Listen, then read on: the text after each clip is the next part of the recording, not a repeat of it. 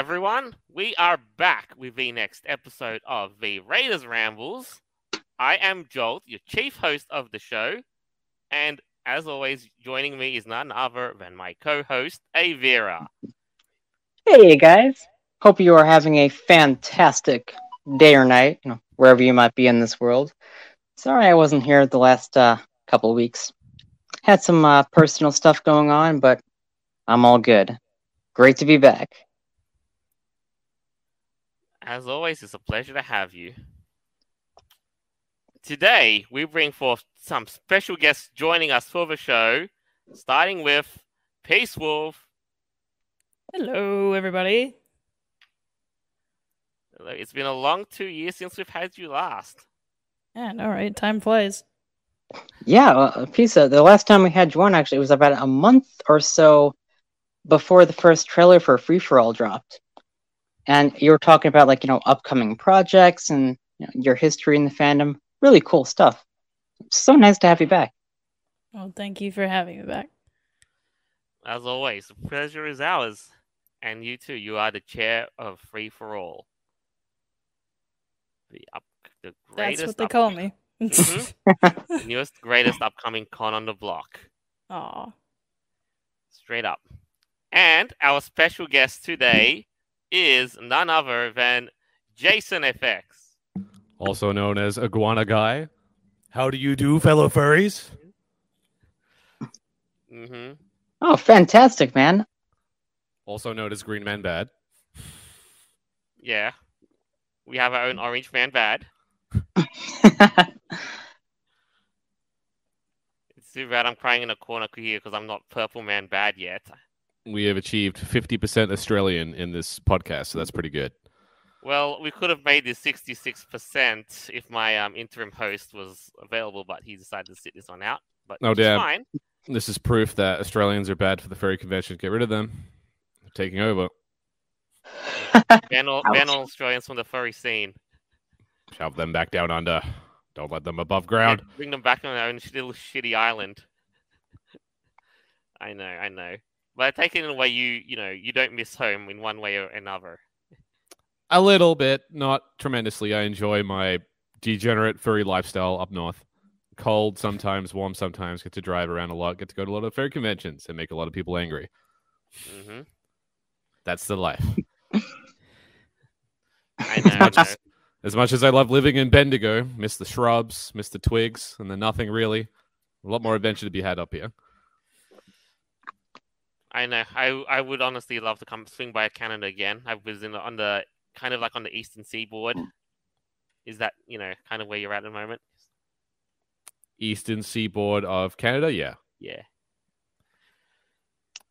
We live relatively close to the border, and even when we were renting, we lived pretty close to the border. Just we're on a different border this time, so we can hit up America pretty much anytime we want. Yeah, that's the easy part, right? Like you just go on and cross the border, and then you're straight in.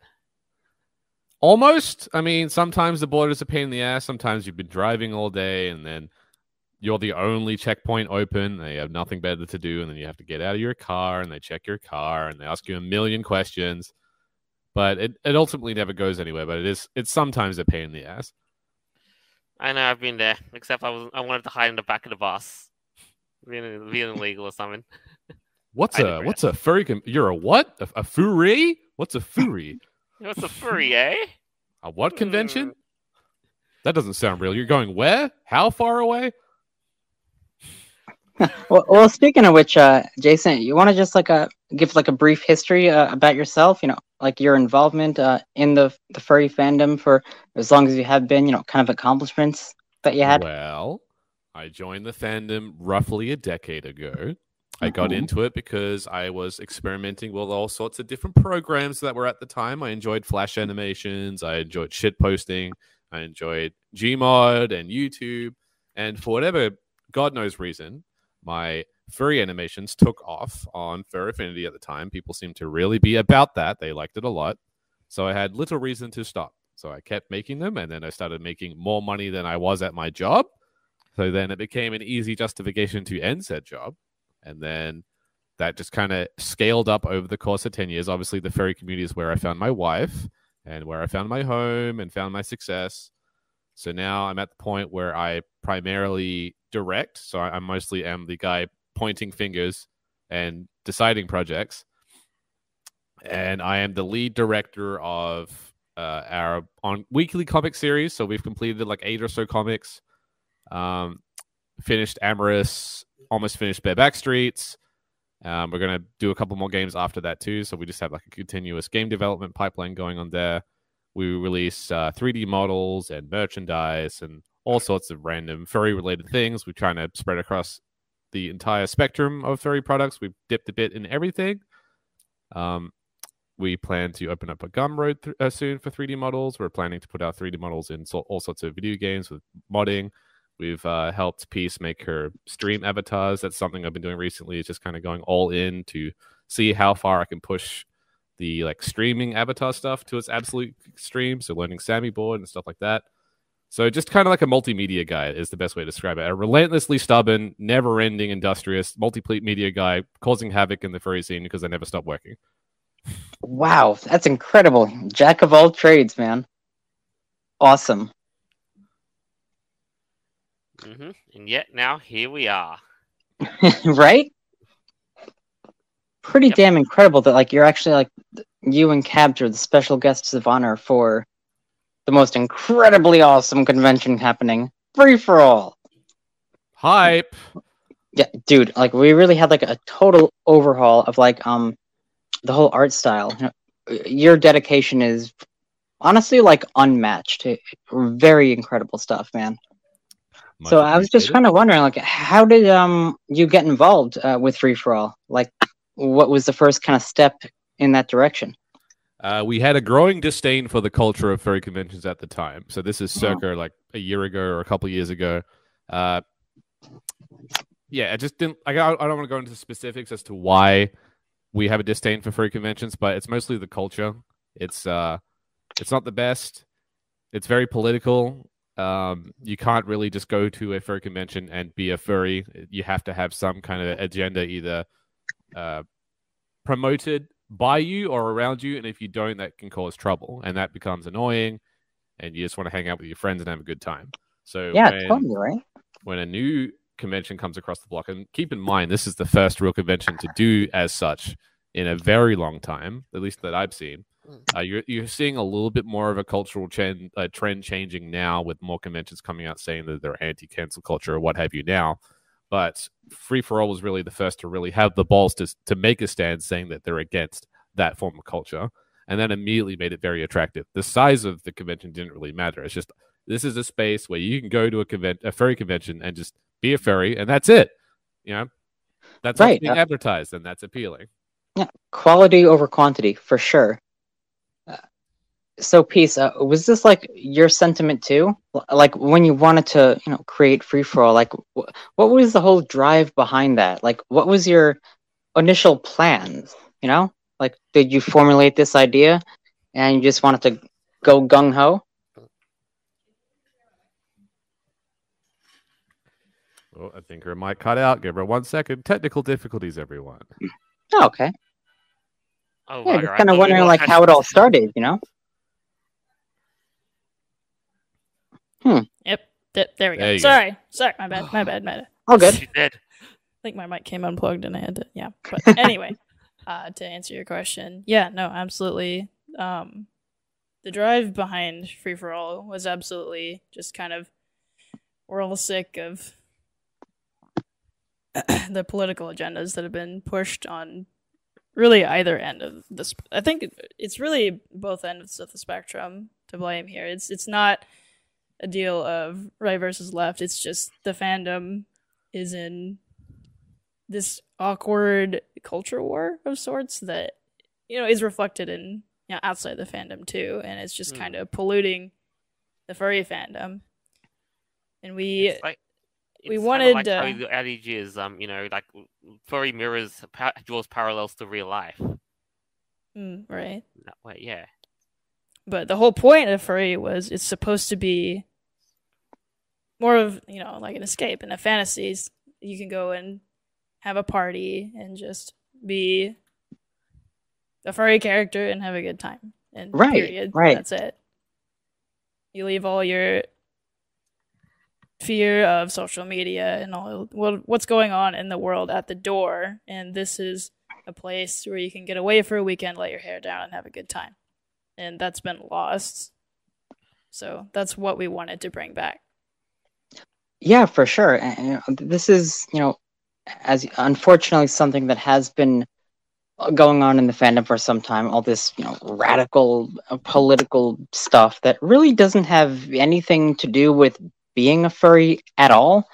Like, can we not have a convention where we don't have to, pander to a particular type of ideology, or could we just go for a weekend and have fun? I think what's going on is that furry culture, in a way, is adopting a lot of ideas from other cultures. And I think that because the origins of furry conventions are a little bit more West Coast America side, so like kind of Seattle-esque culture, they've adopted some ideas from what's happening to colleges right now, which is drifting further and further and further and further and further left-wing, to the point where even if you're a centrist or otherwise not really fully embracing more radical ideas, you're not a efficient activist, and therefore you're not really part of the clique or the group, right? So now they've kind of bubbled and insulated themselves, and they're attacking their own kind. So they're attacking furries essentially for not being furry enough. And what is furry now is political, and that's kind of stupid. Like you shouldn't have to be toting some kind of American political voting line and declaring who you're voting for all year long to be a fox or a wolf or to be some kind of animal person and put on a suit for a weekend. I don't see how those things have anything to do with each other. You're absolutely right, man. They don't. But this is what we've seen, going on the last few years. And the fact that, there was a convention, Free For All, that wanted to exist, that neglects all that, human problems and that political crap. And then they got attacked. I mean, what the hell? So that's kind of a segue to my next question. So, Peace, how did you handle this? When you wanted to build your own con and whatnot. I mean, what were people saying to you about that? Why were they so mad? So let me backtrack a little bit. So Okay.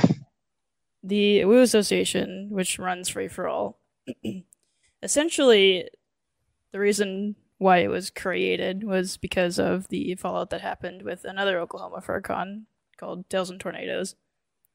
Because there was some drama over a guest of honor that they didn't like, so they kind of caved to getting rid of them. Because essentially they were too conservative, or they were Christian, XYZ reason. Right. So the people that weren't happy about that created a friend group, which later became a Woo, and I started getting, when everybody heard kind of what happened with TTFC, I started getting invited to more chats and spaces that leaned conservative, and I started hearing whispers from people like, oh, what if we had a based furry convention that didn't have a political agenda, that didn't ban people for silly reasons, that didn't freak out over COVID or what's going on Twitter, and just have a fun party, wouldn't that be great? And I kept hearing it. I'm like, okay, maybe there's a demand for it. So I got together a small board of directors, as stable as I could find the people. Mm-hmm. And we sat down together and we said, okay, there seems to be a demand for this kind of thing to happen, so why don't we just give it a try? Someone's got to try. Nobody's trying. The worst thing that can happen is we fail. Exactly. Well, really, to fail really is to not try in the first place. So the worst thing that could happen is we don't try. So that's what we did. And some of our earliest challenges, as you guys know, was shortly after we launched. We had signed a contract with Marriott, and after we signed that contract, we went public with our news that we were going to run Free For All. And about a week later, the hotel got in touch with us and said, we don't want to do it anymore. And I was like, well, what? Why not? We signed a contract. Right? Yeah. Goodness, I remember And, that. Yeah, they said that the reason why was because it's silly, but they thought that our guest of honor at the time, Two Griffin, they thought he was a Nazi because of his. They thought that because of his show that he did in Germany, and they saw his DVD and how it was like German themed, and like, well, we're across from the Jewish Recreation Center, and we can't really have that. It doesn't look good. I'm like, all right. So that put us in a predicament, and we had to scramble to find a new venue. Luckily, we did with the Glenpool Conference Center, and the Glenpool Conference Center worked out because they are a public government building, so they handle their contracts a little bit differently than a private property would, like the Marriott. So, and they've also been through their fair share of heat because they're very pro police and all that, so they've had to deal with people calling and leaving nasty emails and showing up and causing scenes and things like that. So when we told them about what was going on, they were like, "Oh yeah, no, it's fine. We understand, and if things happen, then we'll have police on site and it'll be fine." So they've been very supportive. Right, but the loss of the last venue, was that because people were like calling in and saying some crazy bad stuff about what's going on? It was a combination of people calling and emailing and people making like the news articles, quote unquote news articles. Yeah, they really just hit pieces, but they thought that they were real news companies when they were talking to me. I wanted to go and talk to the hotel in person about this and be like, look, these are just people on Twitter screaming. There's nothing to worry about, but they wouldn't see me in person. They just terminated it angry over trolls. email. And I would imagine like people who are like in the corporate sphere or like working for this hotel, they'd be like, well, we don't want this kind of controversy, so we're just gonna leave it be. So obviously they were pussies. Yeah, well, these are people that knew me because I was the chair of TTFC, and this was the same hotel. So I knew the sales rep that I was talking to. She knew me personally. So goodness, I think it was probably more like the general manager. It wasn't the person that I had known rather intimately, which was the sales manager. So I don't know. It's neither here nor there at this point. But well, no, it's not, because like of course you were able to get the Glenpool Conference Center. How did that come about? Like, did you talk to some people, like make some calls? Like, how did you able to do that? So while we were looking for a new venue, I think one of our staff members at the time made the suggestion. They're like, "Oh, how about the Glenpool Conference Center?" And at the time, I was like, I don't know. I mean, it's kind of small. It's not, there's no hotel. But then I looked into it a little bit more. Well, the hotel's right next door, and that works out because we can have the hotel there, but we don't have to have a room block, so that won't be a risk factor or anything. People can just get their own rooms, and then it's the government building, and it made everything so much easier. I'm really glad that it worked out. Oh, for sure. Yeah, it totally did. I mean, my goodness, like the hotel's like literally 20 feet away from the con center. So that's pretty cool. Yeah, and I had the added benefit of I grew up in Glenpool, so I know several people there that do like run events for the event center. So like people that I grew up with in school, graduated with, went to church with. So I'm not a stranger to them either. Which is nice. Great. So when it came to like choosing a special guest, what about Two Griffin? Like, did you talk to him like before this and all that? I'm sure you probably had a relationship or whatnot. Yeah, I reached out to him shortly after we decided to create Free for All, because one of our immediate next questions was, okay, what's the theming going to be? Who's our guest of honor going to be? And we all came to the conclusion that Two Griffin would be the obvious choice because he is somebody that has been a victim of cancel culture, unfortunately, with not just Anthrocon, but other conventions too. Like, he tried to be guest of honor for, I think it was IFC, and then he wasn't able to do that either. But he's somebody that really enjoyed doing his stand-up, and he just kind of got barred from it. So we wanted to give him a chance to have the mic again and be on stage. And I think, regardless of how his performance went, which was great, by the way, I think it meant a lot to people to just see him on stage. So. Oh, for sure. Yeah, that was definitely incredible. We wanted to pick somebody who had already kind of experienced cancel culture and had been canceled, and we give them a second chance. So. Oh, right on. So yeah. I think that's the best way that you can make a statement of that regard, to really put your money where your mouth is, that you're anti something, is to face it directly. And what is the dragon of cancel culture is these othered people, or these, problematic people, giving them a platform in which they can just express who they truly are. And, if the world doesn't catch on fire and everything doesn't melt to the ground, then maybe the grounds for kicking them out of the fandom wasn't very justified. And I think that is what a lot of people are afraid of, is that maybe there is some overreaching going on with cancel culture, which is rather obvious. And that's going to oust a lot of people as kind of dicks. And if you're a dick in power, the last thing you're going to do is want to release your dick and release your power. So that's why you're seeing a lot of resistance. You totally nailed it, Jason. Absolutely. That's unfortunate. Like that is the state of the fandom now. It's like we're not even allowed to have fun without people, the hate mob descending upon someone who they dare disagree with. Pretty freaking bonkers, man.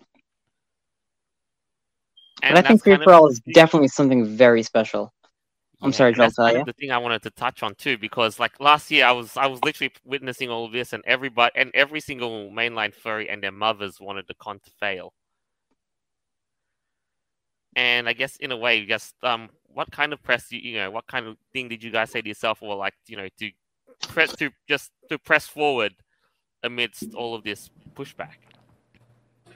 Well, like I was saying earlier, the only way you fail is you don't try, and somebody has to try, even if it ended up not being successful. But I mean, it was successful. We had a couple hundred people. We got together. We had a party. Nothing bad happened.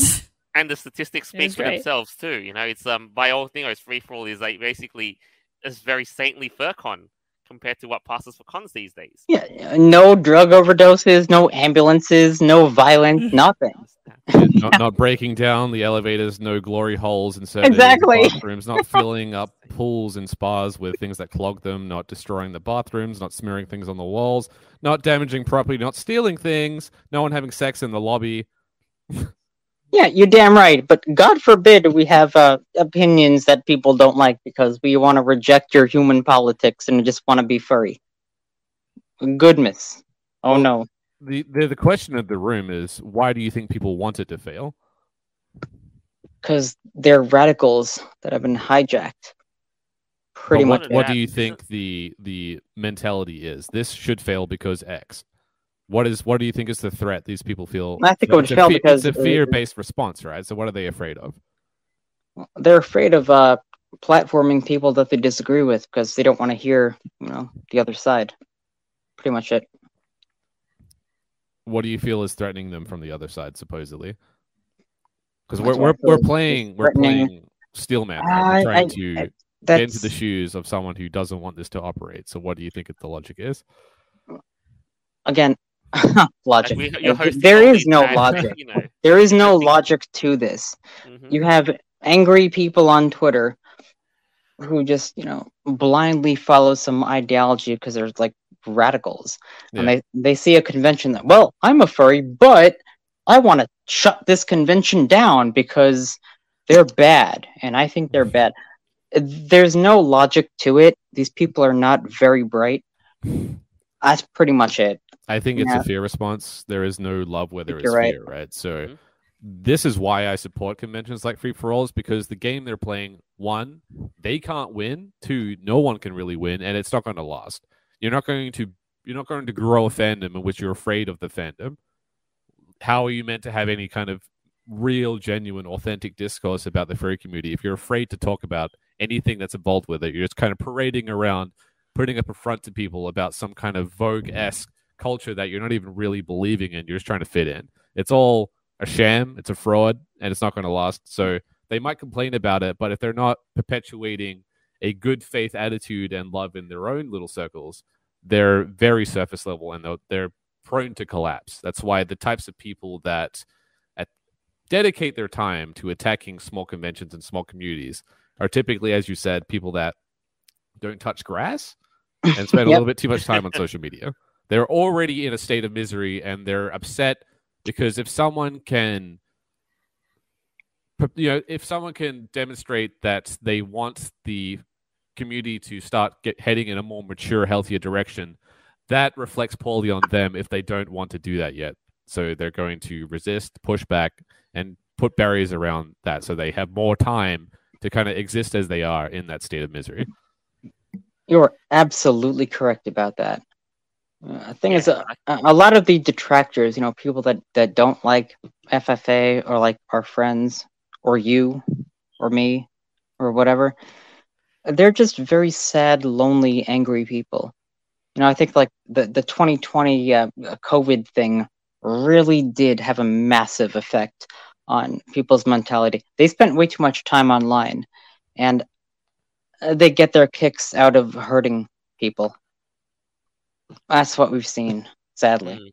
Yeah, and I understand that's caused like a massive, mental shift to it.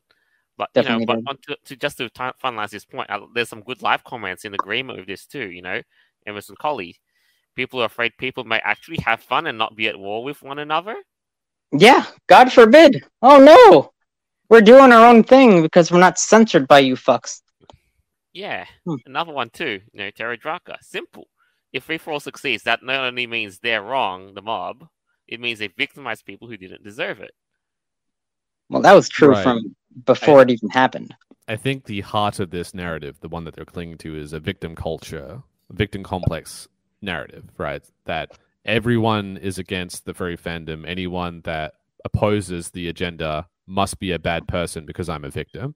Whereas if there is any ground to be made where they're actually a dick, that whole thing falls apart. And then they have to actually self-reflect and improve themselves. And if people are completely resistant against that, it's like a tantrum. Like it's like a 3-year-old who kicks and screams that they didn't get their ice cream. They're going to fight it to the last second until they have to otherwise, if you have bad character. Right. Or they're going to throw a tantrum and post it for everyone to see. Yeah, you're right. I just really want to get back to what the fandom was supposed to be. We dress up as animals for fun. This is like a fun, silly hobby, right? I do not understand the backlash, like why there's so much hate for people like us. It's crazy.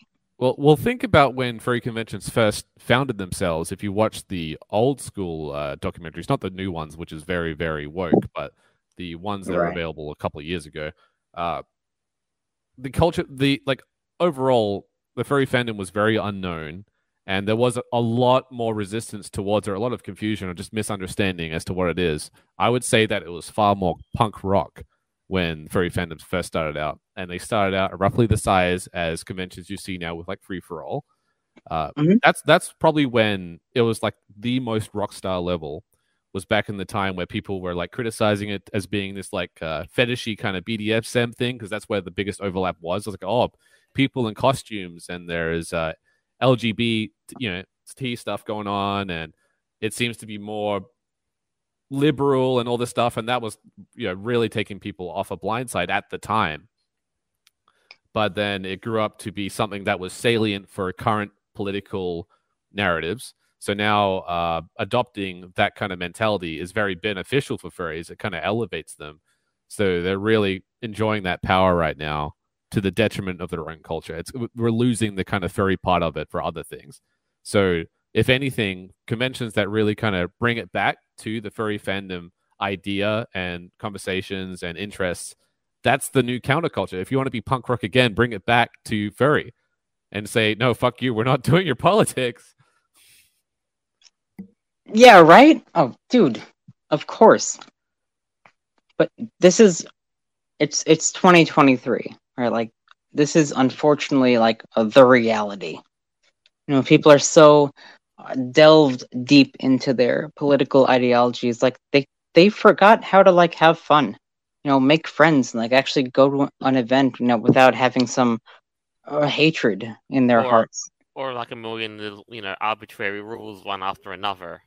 Yeah, or anything like that. I mean, my Yeah. goodness, like, do they not appreciate the community, or like, do they just want to hurt people?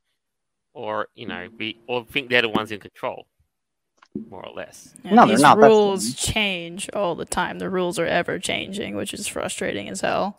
To anybody that wants to subscribe to whatever you want to call this culture now. I don't know, Peace. You are pretty damn inspirational. You know, the fact that you even built FFA, and you really do convey a powerful message. I think that's very important to know. Oh, I appreciate that. It's just, it's anybody that has tried to even remotely stand up against what's going on right now would understand when I say that it is very, very difficult, especially if you're someone that finds yourself, like, say for example, you do subscribe to all the craziness going on, and that's your friend group, but then one day you decide to take the red pill, or you think you want to take the red pill, and then you're looking at all these people standing around you, you're like, oh no. You're gonna lose your whole friend group, or people you thought were friends who aren't really friends. I mean, that's hard. That can destroy you mentally. I've seen it happen to people, and it's horrible. To that point, like in times like these where you run into meat grinder, you really do find out who your true friends are. Right.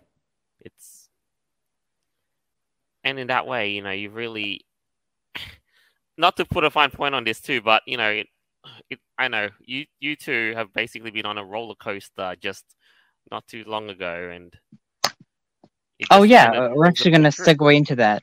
I love roller coasters. Oh yeah, they're thrilling. But when it comes to the whole roller coaster of, I guess, like social media, online presence, yeah, Jolt, you want to expand on that? Yeah, I know. Like on your end, I mean, Peace, you've just had all this stuff basically being thrown at you on the domain of social media. I mean, which fine point I just basically stay out of. Yeah. But at the end of the day, like there's basically a silver lining to all this too, right? You've got oh yeah. You've got more, more and more people are aware of you. More and more people have, have the knowledge of free for all. What's really, going down, behind the closed curtains. Not so much in free for all, but like how the whole furry thing works. Right. So. Yeah, and then because of everything that's been happening lately, like Aeveirra was saying, you know who your friends are, and you find people that you can actually trust. So once you surround yourself with more of those people, you get more of a solid ground to stand on. You realize you're not alone. There's not quite so much to be afraid of. And you go from there. Yeah, right on. Mm-hmm. And I think the important thing can't hurt you. Yeah, the important thing to perhaps learn, it's not something that is immediately evident from the gate, is that social media is a game. And to what furries are trying to, well, at least what the current standing of furries are trying to do in the fandom in terms of agenda is also a game. Once you learn the rules of those games, you can start using their reactionary nature and the hysteria and the outrage to your advantage. So if their goal is to try and to silence something, their normal means of advertising are going to be less effective because they already know the default things people do to try to promote something, it's the normal channels. But if you know that they're going to react to every little thing that you ever do because they're afraid of your power and they're afraid of your voice, as you can see, if you play certain cards right with shit posting or memes or otherwise probing at the right pressure points, they will advertise for you. And that's in part why myself and Cabs have lasted as long as we have is because every single time that we get cancelled, so you need to imagine me like, doing the little Dr. Evil quotation marks, cancelled. All it's ever really done is caused us to get substantially more successful in terms of our income and supporters. It causes there's karma in every degree of this, right? So while they think that they're gaining traction in their bubbles, it's not a good look for normal people. Normal people will and have been discovering the state of the furry fandom right now, as they have with the current memes, how far it's been spreading. It's a revelation of just how bad things are in this fandom right now. Like the fact that this even happens, that it can go this far, that things can go on this long without anyone saying anything. Not at any point kind of objecting, go, you know what, this isn't right. Maybe someone should step in here and do something. That none of that happens until it's way too late. And then the way people react to that, it's not a good look. And you could say that it's not a good look for all the parties involved too, but it really depends what you do with that resource. Even controversy is a resource. So if you're mature and smart about it, you can really turn any lemon into a blessing. So I think that despite the hysteria and all the controversy of people being human and making mistakes and what have you, it is still good for the con. It's bringing attention to the con. And when people are looking, it's similar to what we did with her Twitch stream. Immediately after posting the silly cookie comic, she had a big bump up on her Twitch stream. And what we do in that time frame where people are curious, like a lot of people aren't necessarily mad. They're just like, what the fuck is happening? I got to investigate this story or whatever, right? If they stumble into your lane and realize that you're an entertainer and you're good at what you do, they stick around, and you've just generated like 30% more supporters. So part of the recipe to never really ever getting canceled is just learn how to get back onto the horse when you fall off, or when you feel like your wagon is being bumped around, or be the rock that stays still when the waves crash over you. Don't confuse yourself with the waves. Always make lemon out of lemonade. Whatever, the other way around.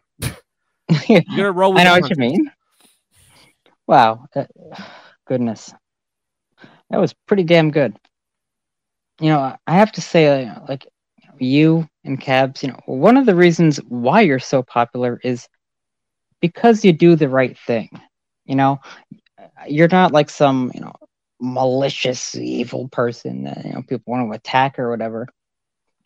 Well, that comes down to perspective. We are capitalistic, so if you come from an well, agenda where capitalism is great, capitalism so whatever. bad, and you're like, I'm not going to say what I'm beliefs just saying, man. are Like opposite that, but yeah, that can just make you evil out of the gate. That you aim to profit or succeed. So, nah, I was just talking about like integrity. Like, of course, people don't like in this fandom. Like, they're not really a big fan of successful people for some reason. let's explore that thought process. Why do you think success is bad if you're a furry? No, because a lot of them are socialists. I didn't want to say it. Well, that's it. That's So, basically like, it. we all know, of course. It's socialistic and communistic ideas. Yeah, fucking commies, of course. So for people who don't know a ton about communism and socialism, imagine a bread line, right? Let's say that you're someone that is unskilled. You have not learned how to make bread, but you love eating bread because it keeps you alive. When you are given the opportunity to start your own bread business or get into a line, and in this line you will eventually get free bread, what you eventually have is a country full of people in the bread line, no one making bread, everyone starves. Capitalism is, we are going to pay the best person to make the best bread, and then it's competitive. So the fundamental core belief of communism is they're anti-competition, and capitalism is a form of competition. They don't like the idea of people working hard and being rewarded for hard work. So when you have artists that are good at what they do, that in of itself, just talent or just skill, is a threat. So we have to. So it doesn't matter how good you are, how much you contribute, or how much of a pillar you are for said community. Just the fact that you're a tall poppy, you have to get your head cut off. Yeah, and that's kind of sad because, like, in this fandom, like, we really need some, talented artists to go forward, right? Like, make our community look freaking awesome. Like, I would love to have, badges and fursuits and all that. You and Cabs are, like, probably one of the most, like, prominent artists I've ever met. You do a damn good job.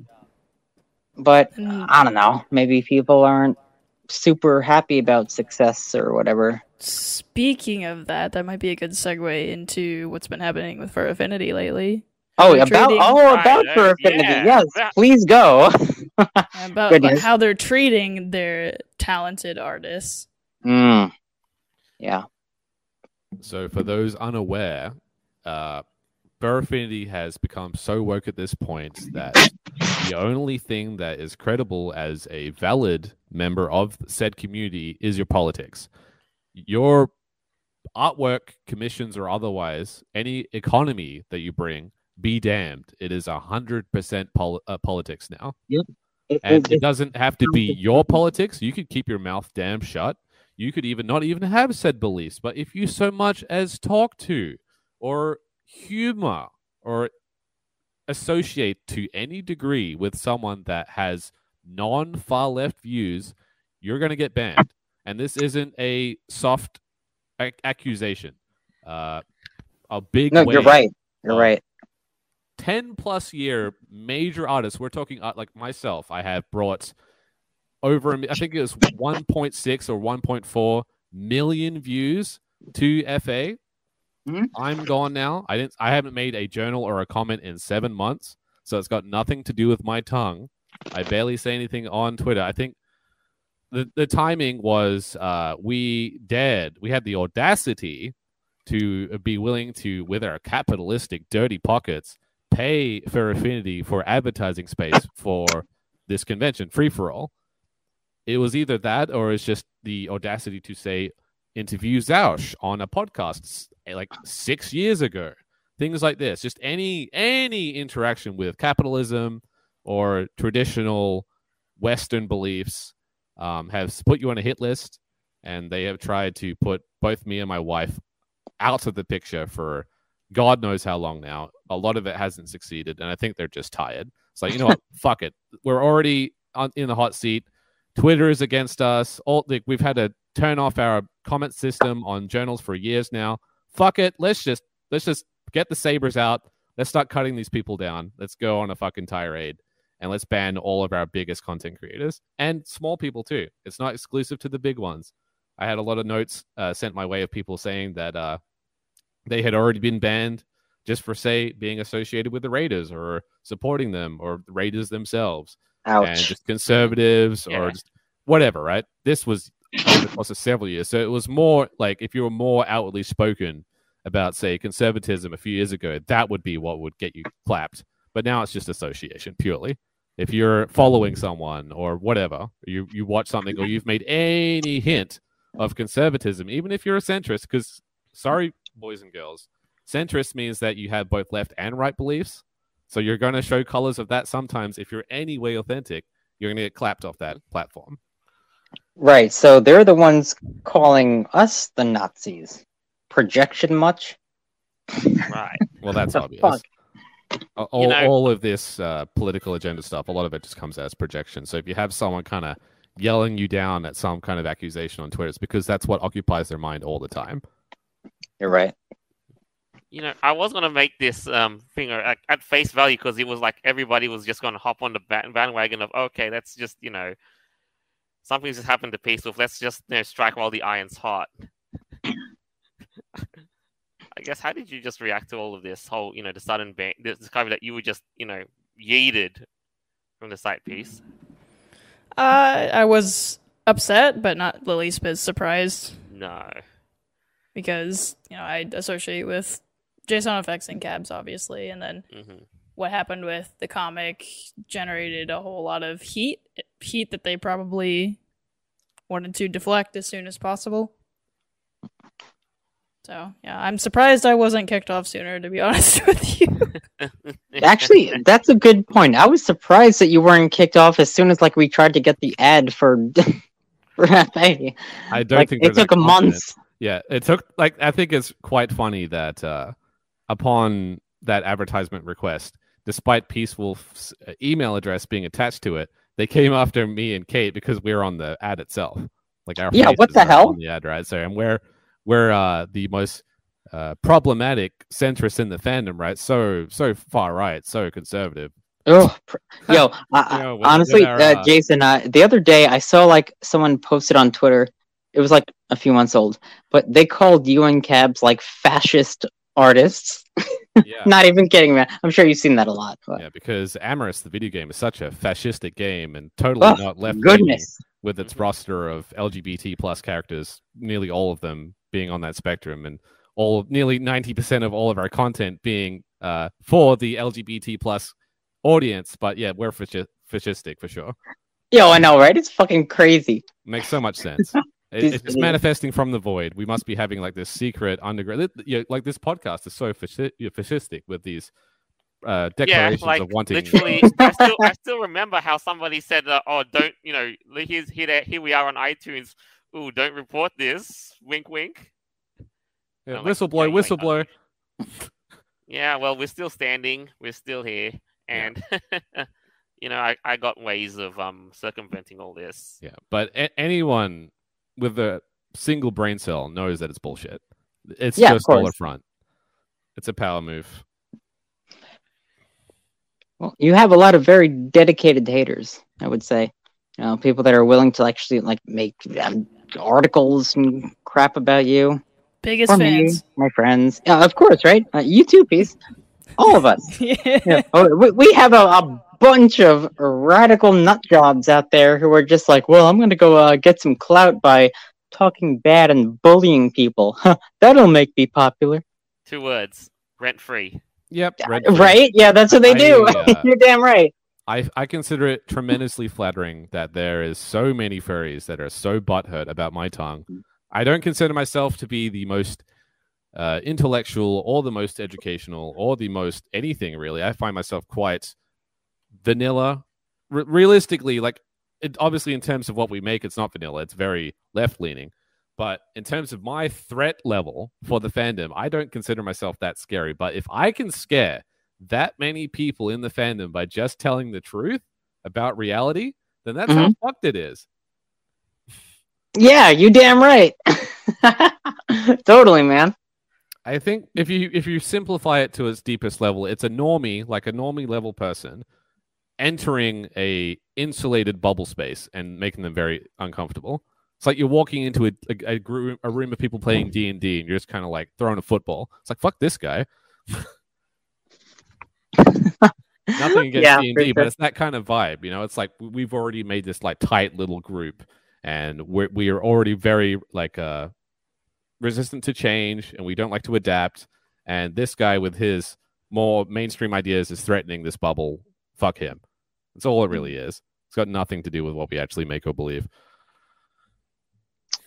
Goodness. It's like high school. Yeah, kind of. Yeah, and it doesn't surprise me because I played the same role in high school. I was voted onto the student council because I was very popular, loved by a majority of cliques. Because I'm one of those guys where you could say anything and it rolls off my back. It's very easy to get along with. That's still gonna piss off some dorks that are trying to power play the whole way through high school, and no one likes them. Those snake people. They hiss snake people. Yeah, I don't get along well with snakes. I'm the wolf, right? So you have sheep and wolves. I'm a wolf, flat out. And if you notice who they're banning all the wolves. And the people, the true predators in the fandom are the wolves in sheep clothing. They pretend to be these kind of innocent males or otherwise, just kind of like, oh, we don't have any aggression. All the aggression's over there, but everyone has aggression. What they're really doing is like feminine social aggression. Hence all these kind of stupid games and rhetoric and stuff going around. Yeah, passive aggressive all shit. The day. Because reality check. If you're complaining on Twitter all day, you're aggressive. That's aggression. Wow. Yeah, passive aggressive nonsense. It's active aggression. It's not even passive. Like if you're tweeting all day, you're aggressive, flat out. Well, I guess so, but they're hiding behind a screen, so it's not like they can actually do anything. Well, that just puts an extra layer between them and the consequence. They're still very aggressive people. Oh, good point. Think of like Antifa, right? They wear masks, they dress in all black, they wear shades, but then they attack people physically. It's still aggressive. They punch you and then say, "Why did you hurt me?" Like, bro, shut up. Well, that game is there. They're making a plea to the authority figure in the room, right? So in this case, it's the politicians and the political groups that are promising them everything. If they dob in their political rivals, they win favor. So that's the whole game. So you Right. attack and threaten. It's like a mafia, so it's like the furry mafia.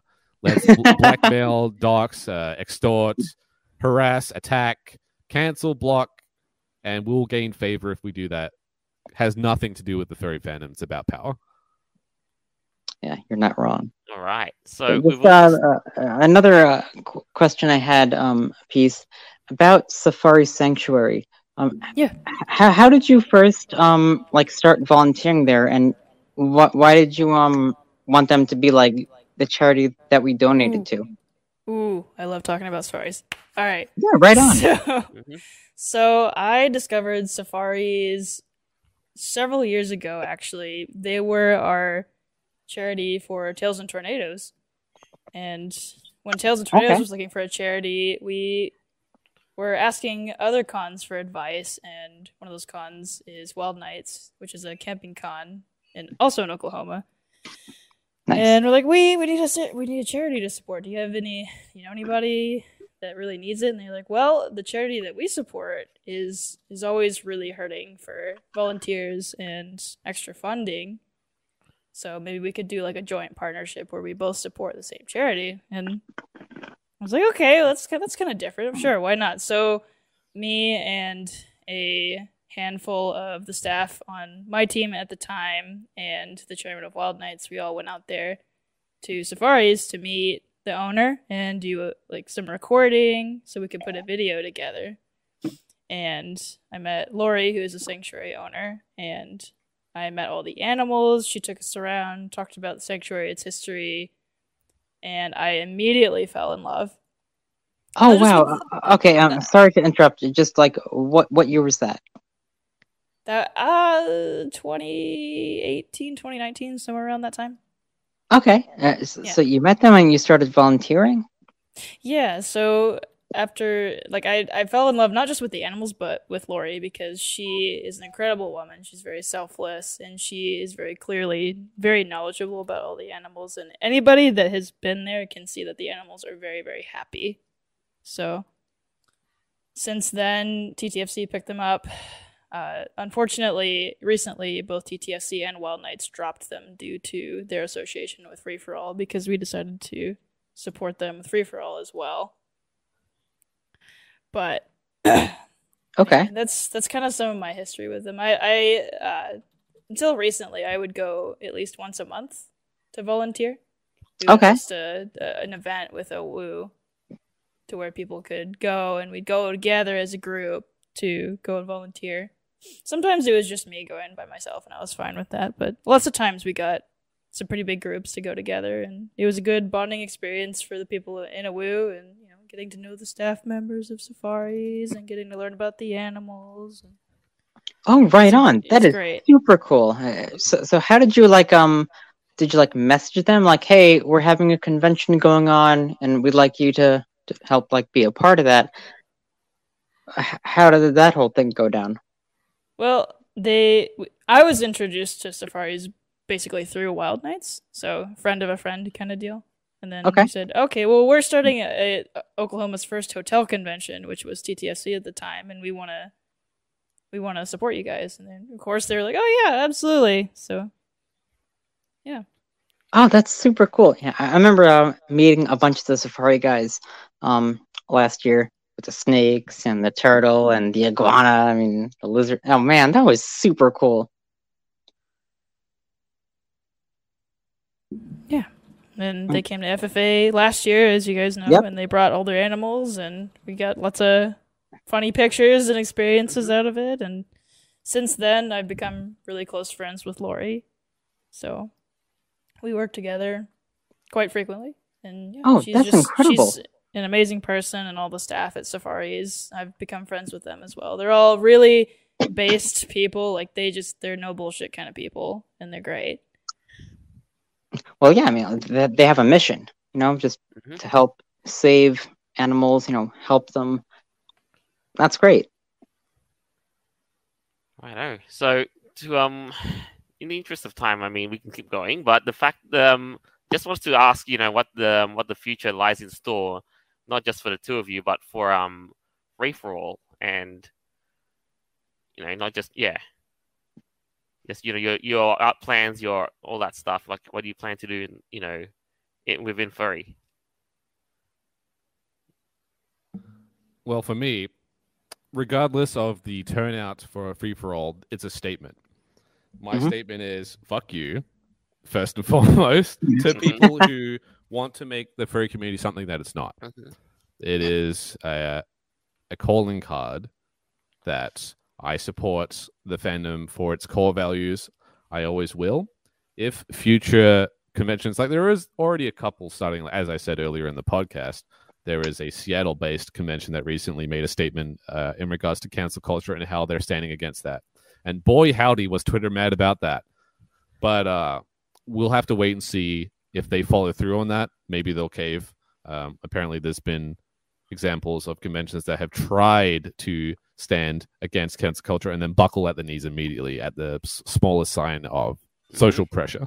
So it really comes down to how large the testicles are on people that run these types of things and how strong their spine is so they don't become worms that slide around on the ground. So I'm making a statement that I support the fandom for the same reason that I joined it. I like anthropomorphic animals. I think the art and creative mediums that you can express with them is untapped. I think that we would greatly benefit from more talent, not less.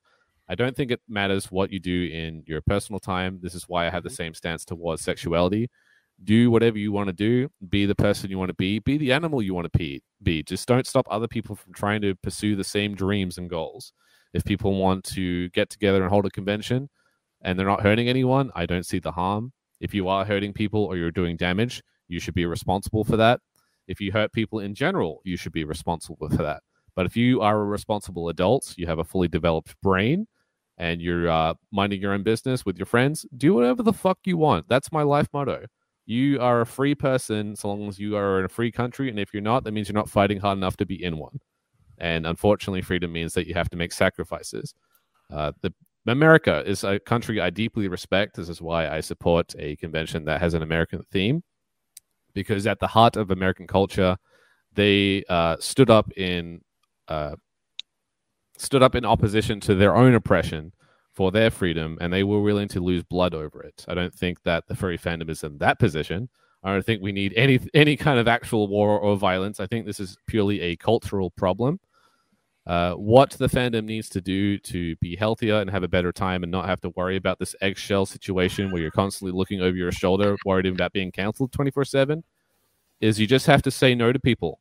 You can't just please everyone. You have to be willing to not be friends with every single person you meet. You have to wear your authentic values on your sleeve, be yourself, and it's a screening process. Some people won't like that, but so be it. If more people did that, we wouldn't have this problem. But it's the people that are constantly trying to appease everyone that they turn into the real monsters. You lose yourself in that process. Very well said. All right, and first off, before we go into Pete's future plans, to our listeners, I'm willing to open the line to questions for answers, not just for us, but to our esteemed guests, Jasonafex and Peacewolf. So if you've got any questions for them, feel free to post away, and we'll do our best to answer them. Oh boy! All right, now, Peacewolf, what about you? Your future plans regarding not just the convention, but for all things involving furry fandom. Yeah. So with Free for All, I would very much like to see it keep running. So I'm gonna do everything in my power to make sure that happens. In regards to other things, I'm gonna keep. I take commissions now. Something that I didn't do for the longest time was art. I used to do it fairly, it was a fairly big part of my life up until I got married, and I won't go into that. But after my divorce, I started getting back into it again because during my marriage, I kind of lost who I was, lost touch with a lot of the things that I used to enjoy. That was a part of my core identity, and art was one of them. So I'm getting back into artwork now, and I'm getting better and improving, and I'm really enjoying taking commissions and all that good stuff. So I'm going to keep doing that. And then I recently picked up Twitch streaming a couple of years ago, and working together with Jason and Cabs, they've really helped me they've helped the stream grow quite a bit with Oh, their hell combined yeah. talents. Because Jason used to stream for a while, and he does the YouTube content stuff, and he has more experience than I do. So he's been kind of guiding me, helping me, and promoting, and it's been growing. And now we all stream together, and it's a good time. So those are the big 3 projects I've got going on right now, and some others that I can't talk about that are super secret. But more stuff is coming that I'd like to do. Awesome. All right, we've got some questions lined up for you, Peace Wolf. First question from Blade. Good to see you back here again. Question for a fellow furry streamer. What do you consider a good balance between work and streaming, and what method have you used for yourself? So, for me, streaming is like I do part-time streaming, part-time artist. I used to work an office job full-time, and then I also streamed, and then I also made fursuits. So my time was stretched very thin. But now that I'm not working an office job, it's a little bit easier to have that work-life balance. But I would say, what do I consider a good balance? You should not, one of the mottos that I live by is you should not work more than you live, or else you just kind of, you're miserable, right? So work out a schedule that allows you to have downtime as well as time that you dedicate to improving your streams. Like, go back and listen to the streams that you had, take advice from people, like be open to constructive criticism, all that good stuff. Very good. Next question on the line, Cody Wolf. Thanks for tuning in. Peace Wolf. Are there any plans pertaining to pies this year? Yeah, there is. So many people. So last year, for those of you, if you aren't aware, last year at Free For All, we had a challenge issued to where if we raised a certain amount of money, last year it was $3,000. If we could raise $3,000 for charity minimum, then both me and the guest of honor at the time, 2 Griffin, would get pies in our face. And we didn't just raise the $3,000, like we blew so far past it. It was crazy. We raised more money than TTFC did, actually, and they had us completely beat in terms of attendance because they had about 500. We had about 250, about half. And we right on. They raised $7,000. We raised a little over $8,000, I think. I do want to make a statistical comparison. You did well above and beyond for what a first year convention would expect to raise. Right? Like, I kind of know this because I had my local state had a first year fur convention too, but they raised far less than what you did, and in dollary dues too. So it's a testament to show that how committed the people who go to Free For All are. Yeah. So if you break that down, like if we were to divide however much money we made, 8,000 by 250, that averages out to $32 a person, I think. That's pretty generous. Yeah. Oh yeah, of course. Yeah, I've got a couple of questions, but we can't. Sadly, I'm running a bit of a tight schedule, and I've time, in the interest of time, we'll take at least 1 or 2 more. Liloy 7. If we wanted to show our friends promotional material for the convention, is there anything specific we should demonstrate before the con? Now, Free For All. So the best place to get all our promotional material is our socials. So if you go to ffacon.com and you scroll to the bottom of the website, there's links to all the socials that we have. So that's mainly Twitter, Instagram, Telegram, and Facebook. So you can share stuff around that way. But honestly, the best way to get people to come to the convention is to get personal. Talk to your friends, have a conversation like normal human beings do, and give them the fear of missing out. Be like, hey, I'm going to this convention in Oklahoma. It's going to be super fun. And if people feel like that they're going to miss out on something, they're going to be much more likely to go. And one of the most powerful phrases that you can say is, all my friends are going. So that would be my number 1 recommendation. Show them the website. You got stuff on our socials you can show them, but talk to them about it. Especially if you went last year, because then you can talk about what your experience was and how much fun you had and what to expect and all that good stuff. Oh yeah, veterans. One last question in the interest of time. Well, it's combined with a couple of questions that others have been asking. For Jasonafex, question for the Green Raptor. With a lot of FurCons coming up, what advice would you give to new FurCon goers? Financial, packing, and playing advice. And that's also, what can I expect when I come to a con? So, yeah, Jason, take it away. So a little bit of humanization. When I went to my first con, I had a mental breakdown. Not that I couldn't handle it. It was just like, first cons are very overwhelming. It's hard to know where to go. There is a lot of very colorful, zany characters everywhere. You have people running back and forth through hallways and screaming, and there is a lot of horror stories of being groped or otherwise. But this is the more giant cons, right? So honestly, my advice would be go to a small con, work up to these things, right? It's going to be less of a shock to the system if it's small. So like a fur meetup or a small con like FFA, something that everyone isn't really established. If you go to established con that's been going on for ages, it's very like everyone is very set into their groove. It's like going to a new high school, right? People are just kind of steamroll you and your newness. So step one, go with some friends. Go with at least one safety buddy, so that way, even if you have a bad time or it's kind of a dud, you can still have fun with your friend, right? So that's a good idea. To maybe go to the introductory panel. There are panels typically for new people where they kind of break you in a bit and they say, all right, here's what goes on at a convention. The shower once every week or something, and don't do this, blah blah blah.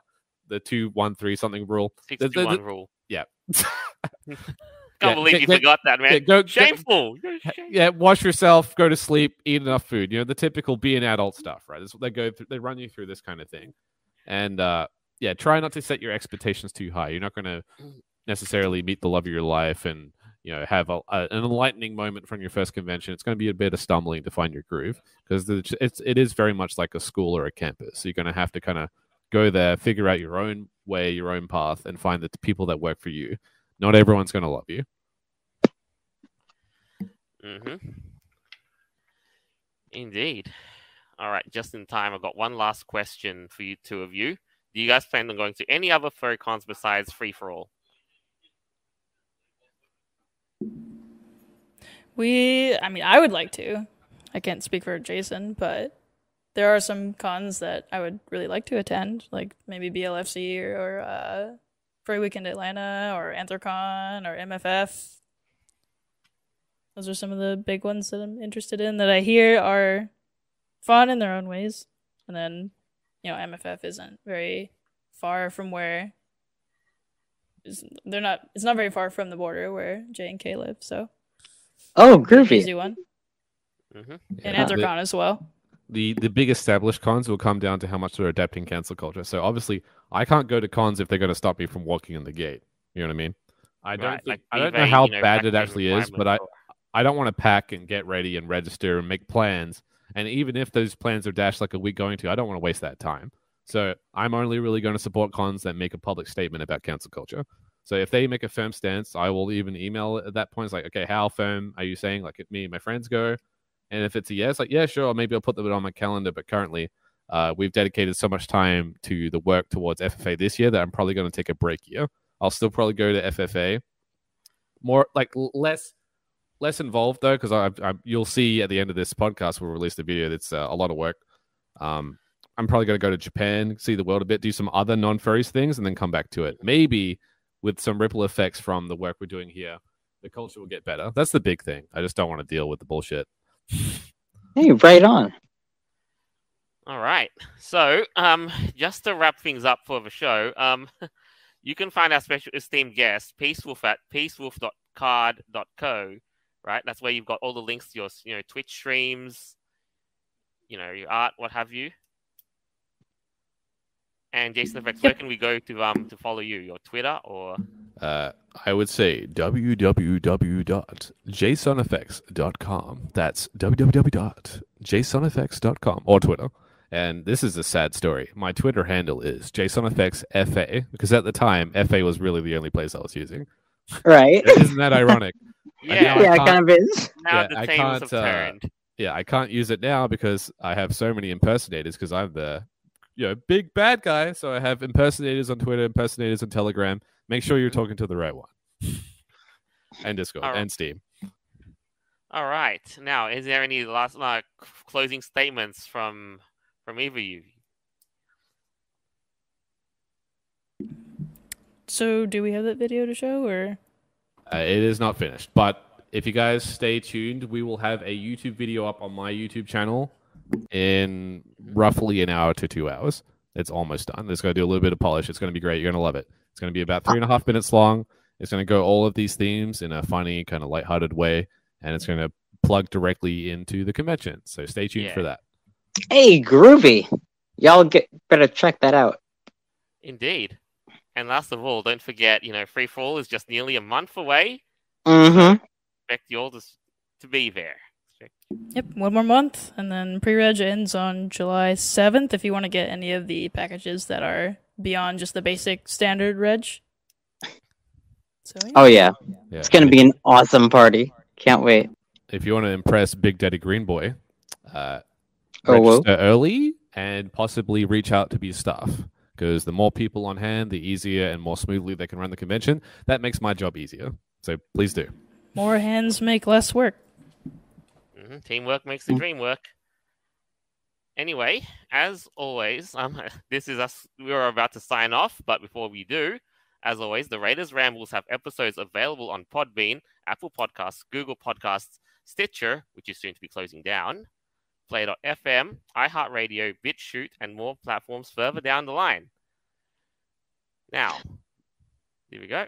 This is us signing off for the week. Hold on. I will say, Jason and Peace, thank you guys so much for coming on the show. Absolutely. Really Thanks for having us. Oh, yeah, of course. Worries. Right on, man. That was great. But God bless. All right. Thank you all. Thank you both for being on the show. Thank you all to our listeners for tuning in, and I hope you enjoyed this as much as we did making it.